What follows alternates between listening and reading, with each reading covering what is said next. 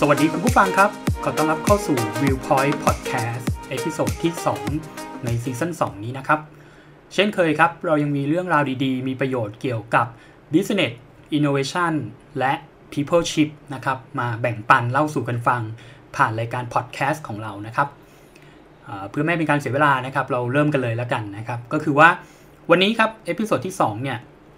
ก็เลยคิดว่ายังยึดคอนเซปต์เดิมเนาะก็คือเลือกหนังสือขึ้นมาแล้วก็อาจจะนำหัวข้อน่าสนใจในหนังสือนะครับนำมาบอกเล่ากันผ่านรายการของผมแล้วกันนะครับซึ่งหนังสือวันนี้เนี่ยที่เราเลือกขึ้นมาเป็นหนังสือที่ชื่อว่า Originals นะครับซึ่งเขียนโดยคุณอดัมแกรนท์จากโรงเรียนธุรกิจวอร์ตันนะคือเขาเป็นอาจารย์อยู่แล้วก็ยังเป็นนักจิตวิทยาองค์กรด้วยนะครับรวมไปถึงเป็นที่ปรึกษา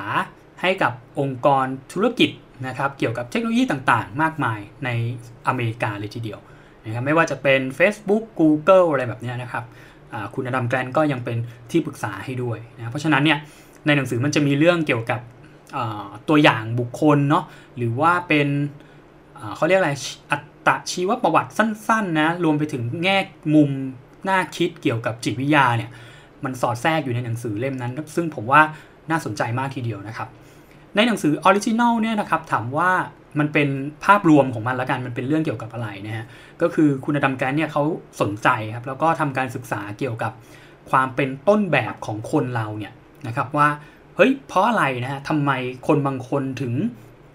สามารถสร้างธุรกิจสร้างนวัตกรรมหรือสร้างสรรค์สิ่งใหม่ๆขึ้นมาได้แล้วแบบสิ่งนั้นมันเปลี่ยนโลกมันมีอิทธิพลกับชีวิตคนอื่นๆมากมายเลยทำไมคนที่ดูเป็นเหมือนต้นแบบเหล่านี้เขาถึงได้แตกต่างจากคนทั่วไปนะครับแล้วมันมีเคล็ดลับอะไรบ้างที่ทำให้พวกเขาเนี่ย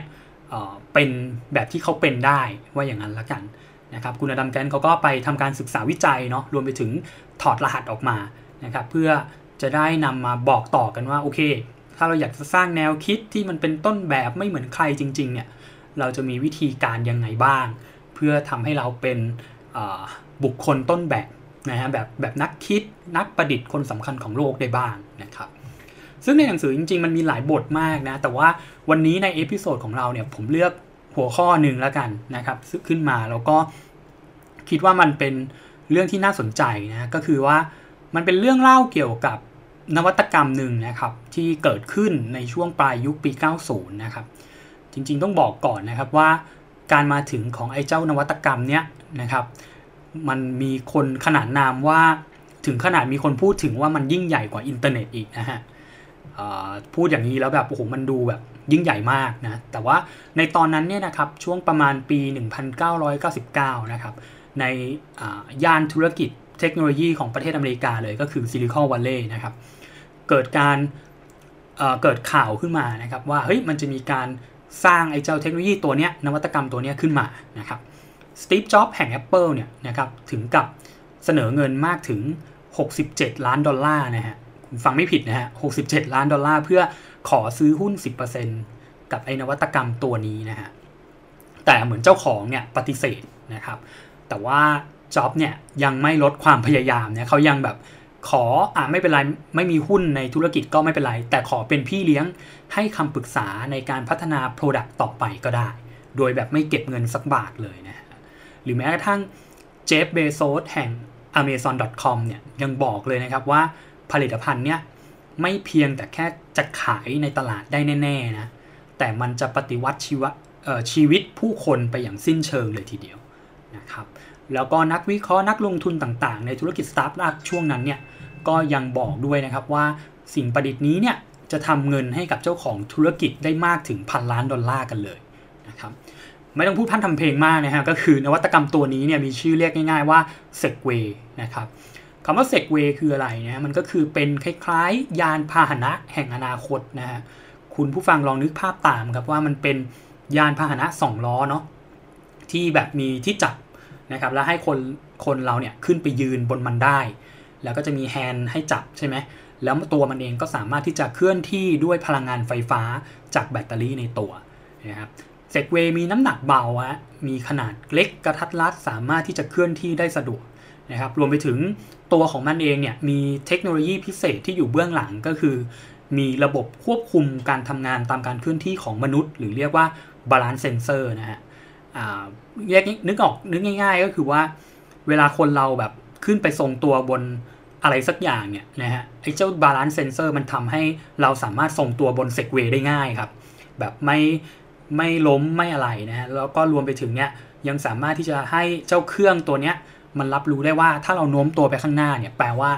เราจะวิ่งไปข้างหน้านะเจ้าเซกเวย์มันก็จะเคลื่อนที่ไปข้างหน้าตามทิศทางตัวที่เราโน้มไปนะครับถามว่าทำไมมันถึงได้รับการยกย่องขนาดนั้นนะในช่วงนั้นเนี่ยนะครับก็เพราะว่าถ้าเรานึกภาพกันนะฮะในช่วงปี 1999 ปี 2000 ช่วงนั้นเนี่ยมันมีรถยนต์ถูกไหมฮะคือคนเราเวลาจะเคลื่อนที่ไปไหนหรือเดินทางไปไหนก็ใช้รถยนต์แต่ว่าเงื่อนไขของรถยนต์มันคือว่ารถยนต์เนี่ยมันต้องใช้น้ำมันใช่ไหมแล้วน้ำมันเนี่ยโอ้โหราคามันก็ดูแล้วมีแนวโน้มจะพุ่งสูงยิ่งขึ้นทุกวันถูกไหมครับก็คือน้ำมันแพงพูดง่ายๆนะครับแต่เจ้าเซกเวย์เนี่ยครับมันสามารถที่จะแบบชาร์จไฟเพียงครั้งเดียวเดินทางไปได้ไกลถึง39กิโลนะครับถ้านึกออกง่ายๆนะครับเปรียบเทียบง่ายๆก็คือว่ามันมีค่าใช้จ่ายประมาณ10 บาทหรือตกกิโลเมตรละ 0.25 บาทเท่านั้นเองนะครับคือมันเหมือนแตกต่างจากน้ำมันมากทีเดียวนะครับแล้วก็น่าจะทำให้อุตสาหกรรมการคมนาคมนะการเดินทางหรือว่าชีวิตผู้คนเนี่ยเปลี่ยนแปลงไปในทางที่ดีขึ้นได้นะครับนั่นคือความคิดของนักธุรกิจนักลงทุนในยุคนั้นนะครับที่มีต่อเซกเวย์นะครับก็ต้องบอกกันนะครับว่าเจ้าเซกเวย์เนี่ยมันถูกคิดขึ้นโดยคุณดีนคาร์เมนนะครับซึ่งคุณดีนคาร์เมนไม่ใช่นักธุรกิจนะครับแต่ว่าเขาเป็นนักประดิษฐ์นะครับก็คือเป็นคนที่แบบช่างประดิษฐ์สิ่งใหม่ๆออกมานะครับที่มันเป็นแบบนวัตกรรมให้กับโลกใบนี้นะฮะคือคุณดีนคาร์เมนเนี่ยเชี่ยวชาญเรื่องของเทคโนโลยีที่เกี่ยวกับการแพทย์นะในยุคนึงเขาเคยคิดไอ้เครื่องให้ยาทางหลอดเลือดหรือว่าเครื่องฟอกไตแบบพกพาขึ้นมาได้นะครับแล้วก็ทำให้กลายเป็นเศรษฐีรวยขึ้นมานะครับจนช่วงปี 1999 เนี่ยแหละเขาก็เลยรู้สึกว่าเฮ้ยอยากจะสร้างยานพาหนะอย่างหนึ่งขึ้นมาเพื่อช่วยทำให้คนเราเดินทางกันได้สะดวกมากขึ้นนะครับก็เลยคิดตัวเซกเวย์ขึ้นมาร่วมกับทีมงานนะครับแต่คราวนี้เนี่ยสิ่งที่มันเป็นประเด็นน่าสนใจต่อไปหลังจากนั้นนะครับก็คือว่าเจ้าเซกเวย์เนี่ยครับออกขายในตลาดให้กับยูเซอร์หรือประชาชนทั่วไปได้ซื้อไปใช้กันเนี่ยช่วงปี 2001 นะครับแต่ว่าสิ่งที่เกิดขึ้นก็คือว่าทุกคนผิดคาดนะครับความหมายว่ามันผิดคาดคือตอนแรกเนี่ยครับช่วงปีแรกที่ออกขายเนี่ยทุกคนคิดว่ามันจะขายได้ถึง 10,000 ชิ้นต่อสัปดาห์เลยโหดูแล้วแบบน่าจะเป็นยอดขายที่ดีมากนะขายได้ 10,000 ชิ้นต่อสัปดาห์นี่คนผลิตนี้ทำกำไรเยอะมากนะแต่ปรากฏว่าสิ่งที่มันเกิดขึ้นกับเซกเวย์ก็คือแม้เวลาจะผ่านไป6ปีแล้วก็ตามนะฮะมันกลับขายได้เพียงแค่ 30,000 ชิ้นเท่านั้นเองในตัวต้นแบบแรกที่ออกขายนะครับซึ่งบริษัทก็ไม่สามารถทำกำไรได้นะครับคุณดีนคาร์เมนก็อาจจะเหวอไปเลยนะครับว่าทำไมมันถึงผิดคาดไปได้ขนาดนั้นนะฮะถึงขั้นว่าแบบสตีฟจ็อบส์ยังบอกเลยนะครับว่าทำไมฉันถึงแบบคาดการผิดไปได้จากหน้ามือเป็นหลังมือกันเลยทีเดียวนะครับซึ่งก็ต้องบอกนะครับว่าเฮ้ยสิ่งที่มันเกิดขึ้นกับไอ้เจ้าสิ่งประดิษฐ์เซกเวย์ตัวนี้นะครับมันเป็นบทเรียนที่ดีมากนะครับเพราะว่าคุณอดัมแกรนท์ก็ได้ขยายความเพิ่มนะครับเขาบอกว่าจริงๆทุกไอเดียสร้างสรรค์ของคนเราที่คิดขึ้นมาได้เนี่ยต้องบอกว่ามันมีความเสี่ยงอยู่ในไอเดียนั้นมันคืออะไรนะครับไอเดียแล้วมีความเสี่ยงเนี่ยนะครับก็คือว่าคือจริงๆแล้วเนี่ยนะครับดีนคาร์เมนหรือสตีฟจ็อบส์หรือเจฟเบโซสก็ตามเนี่ยทุกคนต่างเป็นนักประดิษฐ์หรือว่าเป็นนวัตกรแล้วกันที่เก่งของยุคแหละอันนี้ยอมรับนะฮะจากผลงานที่เขาสร้างสิ่งประดิษฐ์ใหม่ๆต่างๆขึ้นมาได้นะฮะแต่ว่าอย่างหนึ่งเลยครับบทเรียนจากเรื่องนี้มันก็คือว่าไอเดียสร้างสรรค์ต่างๆที่คนเราคิดกันขึ้นมาในช่วงแรกเนี่ยครับเรามักจะคิดออกมาจากสิ่งที่มันเกิดขึ้นมาจากตัวเราถูกไหมฮะเราลองนึกดูนะครับว่าเวลาที่เราคิดไอเดียหรือว่ามีแนวคิดปิ๊งแวบอะไรขึ้นมาเนี่ยเราจะรู้สึกว่าเฮ้ยฉันคิดมันขึ้นมาได้ว่ะและแน่นอนครับเมื่อเรามีความรู้สึกว่าเราสามารถคิดมันขึ้นมาได้เนี่ยเราจึงมีความมั่นใจที่เกินเหตุครับอันนี้คือเป็นศัพท์นี้เลยนะฮะที่คุณอดัมแกรนท์เขียนไว้เลยว่ามันเป็นความมั่นใจที่เกินเหตุของเจ้าของไอเดียนะครับ ในทางสังคมศาสตร์นะครับหรือทางจิตวิทยาเนี่ยมันก็จะมีประเด็นหนึ่งที่มันซัพพอร์ตในเรื่องนี้นะครับก็คือว่าคนเราทุกคนเนี่ยมักจะมีมุมมองที่มีต่อตัวเองในเชิงที่มันดีมากกว่าความเป็นจริงนะครับความมั่นใจที่ดีมากกว่าความเป็นจริงคืออะไรครับก็คือว่านักสังคมศาสตร์หลายๆคนนะครับไปศึกษาว่าคือทำวิจัยเนาะให้นักเรียนม.ปลายเนี่ยชั้นปีสุดท้ายเนี่ยได้สำรวจตัวเองนะว่าเป็นยังไงบ้างชั้นเรียนเป็นยังไงบ้างนู่นนั่นนี่เชื่อไหมครับว่าผลที่ออกมาก็คือนักเรียนม.ปลายชั้นปีสุดท้ายจำนวน 70% เลยทีเดียวนะฮะที่บอกว่าพวกเขาเนี่ยมีทักษะความเป็นผู้นำสูงกว่าค่าเฉลี่ยหรือแม้กระทั่งอาจารย์มหาวิทยาลัยเองนะครับมากถึง 94% ครับที่ประเมินว่าตัวเองทำงานได้ดีกว่าค่าเฉลี่ยหรือแม้กระทั่งเจ้าของธุรกิจ SME นะฮะ 3,000 คนประเมินว่าธุรกิจของตัวเองมีโอกาสที่จะประสบความสำเร็จเฉลี่ย 8.1 จากคะแนนเต็ม 10 นะครับสิ่งที่เกิดขึ้นเนี่ยครับมันมีความหมายว่าคนเราทุกคนมักจะมีความมั่นใจมากกว่าปกติเกินเหตุนะครับถามว่าความมั่นใจมากกว่าปกติเกินเหตุแล้วมันเกี่ยวข้องอะไรกับไอเดียใหม่ๆที่เวลาเราคิดมันขึ้นมาได้นะฮะก็คือว่าเวลาที่เราคิดไอเดียอะไรใหม่ๆขึ้นมาได้อย่างที่ผมบอกไปนะว่าในช่วงระยะแรกของการสร้างไอเดียขึ้นมาเนี่ยครับเราจะรู้สึกว่ามันไอเดียเนี้ยมันถูกหล่อหลอมมาจากประสบการณ์กรอบความคิดรสนิยมดั้งเดิมของเรายังไม่มีมุมมองของคนอื่นๆเข้ามามองมันเลยนะฮะเพราะฉะนั้นเนี่ยเรามักจะมีอคติอย่างหนึ่งเกิดขึ้นกับตัวเราก็คืออคติที่เรียกว่า confirmation bias นะครับหรืออคติการเลือกการรับข้อมูลแล้วกันนะครับอคตินี้เนี่ยครับมันจะทำให้เราเอาแต่มองเห็นจุดแข็งจุดดีของไอเดียของเราเองฮะแล้วเราก็จะแบบพยายามมองข้ามหรืออาจจะเรียกว่าเพิกเฉยกับข้อจำกัดของมันนะครับสังเกตดูตัวเรานะฮะเวลาที่เรามีไอเดียปิ๊งแวบอะไรขึ้นมาเนี่ยเราจะรู้สึกทันทีเลยนะครับว่าโอ้โหคิดขึ้นมาได้ยังไงเนี่ยแต่เชื่อไหมครับว่าพอเราเอาไอเดียเนี่ยไปเล่าให้คนอื่นฟังแล้วพอคนอื่นเขาเริ่มมีคำถามยิงมาเนี่ยเราก็จะรู้สึกว่าฉันเริ่มไม่มั่นใจนะฮะหรือเราอาจจะรู้สึกว่าเธอคิดไม่เหมือนฉันนะคิดไม่ได้เหมือนฉันนะทำไมเธอถึงเอาแต่มาวิพากษ์วิจารณ์ไอเดียฉันแบบนี้ใช่ไหมนะครับเนี่ยแหละครับมันคือเป็นสถานการณ์หนึ่งนะฮะที่มีกับตัวเราเป็นธรรมชาติของคนเรานะครับแต่สิ่งหนึ่งที่มันเป็นประเด็นก็คือว่าถ้าเรายังผลักดันหรือยังเอาแต่ยึดมั่นความมั่นใจของเราแล้วก็ทำให้ไอเดียเนี้ยหรือปล่อยไอเดียเนี้ยออกไปนะครับเมื่อไหร่ก็ตามครับที่มัน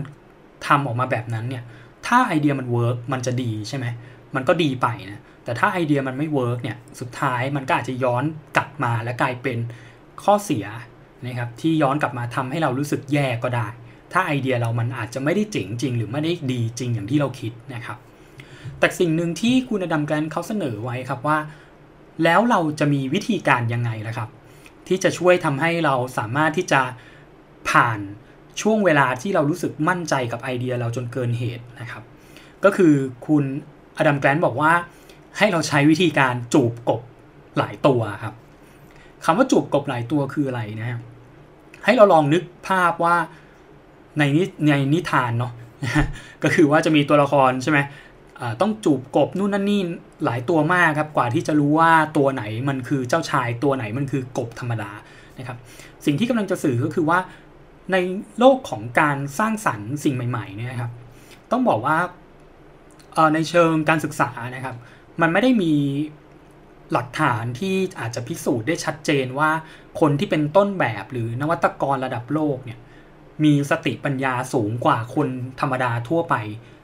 ชัดเจนมากขนาดนั้นนะครับมันอาจจะไม่ได้เป็นแบบนั้นนะครับแต่สิ่งหนึ่งที่2คนนี้เนี่ยมีความต่างกันก็คือว่า